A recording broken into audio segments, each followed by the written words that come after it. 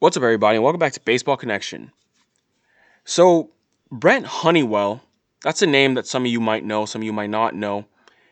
He's a top prospect in this game. He's with the Rays.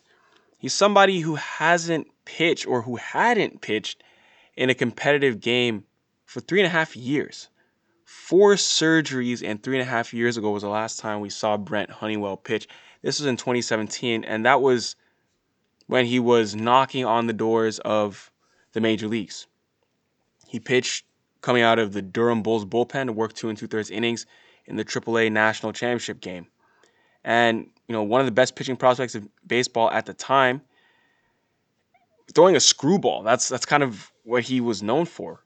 Hard fastball, screwball, everything, but then injuries just kind of not derailed, put a pause on his career because he's still just 25 years old, which means he still has a bright future ahead of him, considering the kind of potential we've seen from him. But he pitched for the Rays yesterday, and they were happy to see him out there. He pitched in a not a minor league game, a spring training game, but he has been optioned to the minor leagues. He will start the season in the minor leagues. Obviously, he's not ready to make his big league debut, but it's easy to imagine him being up with the major league club later this season.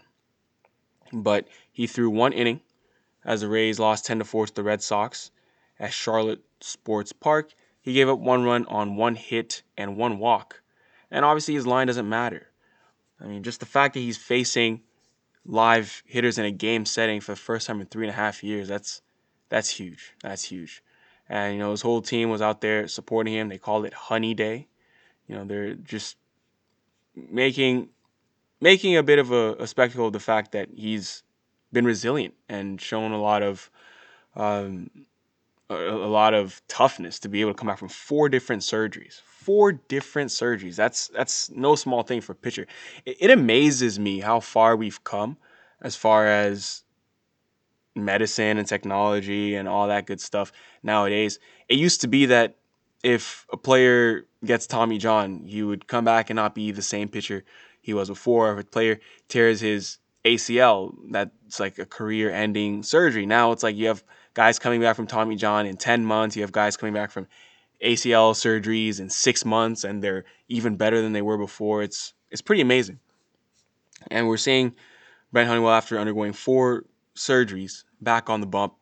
And yeah, so expect him to be a key part of this team in the future. This is a Rays team that has the number one farm system in all of baseball.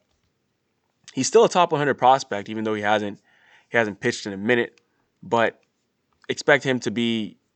This is a bit of a buy low candidate. If you're into anything like that, fantasy baseball or whatever, because his pedigree and his track record is pretty darn good.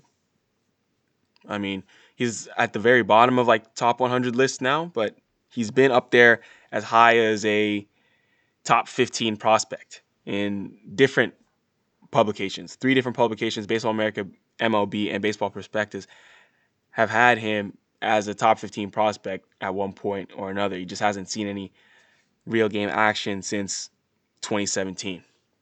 So just wanted to talk about that. Yeah, the screwball is what you can expect to see from him. Yesterday he touched 95 miles an hour with his fastball. Expect to see that number also creep up a little bit. But when he's on right-hander with some pretty filthy stuff, my first real look at him was when he pitched during the Futures game in 2017 at Marlins Park.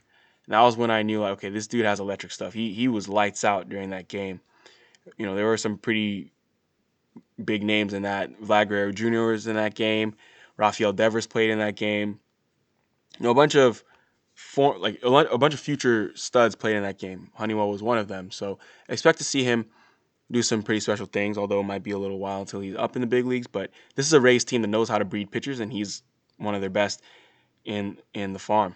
So that's all I have for today. Just a little bit of an update for you Tampa Bay Rays fans. That's going to do it. If you enjoyed this, please share with someone who would be interested, and we'll see you next time on Baseball Connection.